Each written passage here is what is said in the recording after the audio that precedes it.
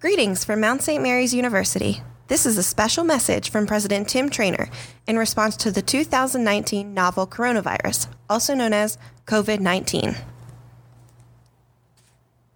This is an uncertain and stressful time at the Mount, especially considering yesterday's news that a member of the seminary community has been tested for COVID-19 and is awaiting results.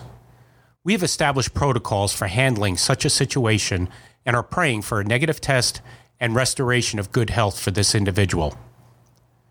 While the university is sparsely populated physically, we continue to export our goodness, perhaps now more than ever. For the next 2 weeks, instruction will be done remotely, and faculty have overwhelmingly embraced this change. The faculty and staff of the School of Education, the Center for Instructional Design and Delivery, and our IT team have put Emmitsburg and Frederick faculty through a technology camp in preparation for the start of remote learning.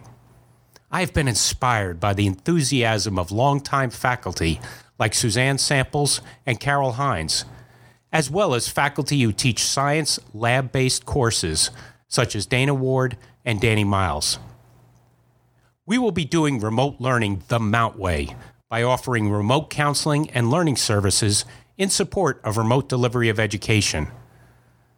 Center for Student Engagement and Success coaches will also be available. Recognizing the importance of feeding the spirit as well as the mind, campus ministry will be providing remote offerings, including Bible studies, possible live stream masses, and daily rosaries. Please feel free to take advantage of these spiritual resources. Our esports director is even creating a space where students can engage in video competitions virtually. In addition, this period of reduced activities may be the perfect time for priests, pastoral associates, deacons, and those involved in collaborative ministry to delve into the pastors and stewards online learning modules developed by the university in collaboration with the seminary. These modules provide the tools seminarians and lay parish professionals need to effectively run operations that extend beyond their pastoral studies, from creating a parish budget to collecting and analyzing data.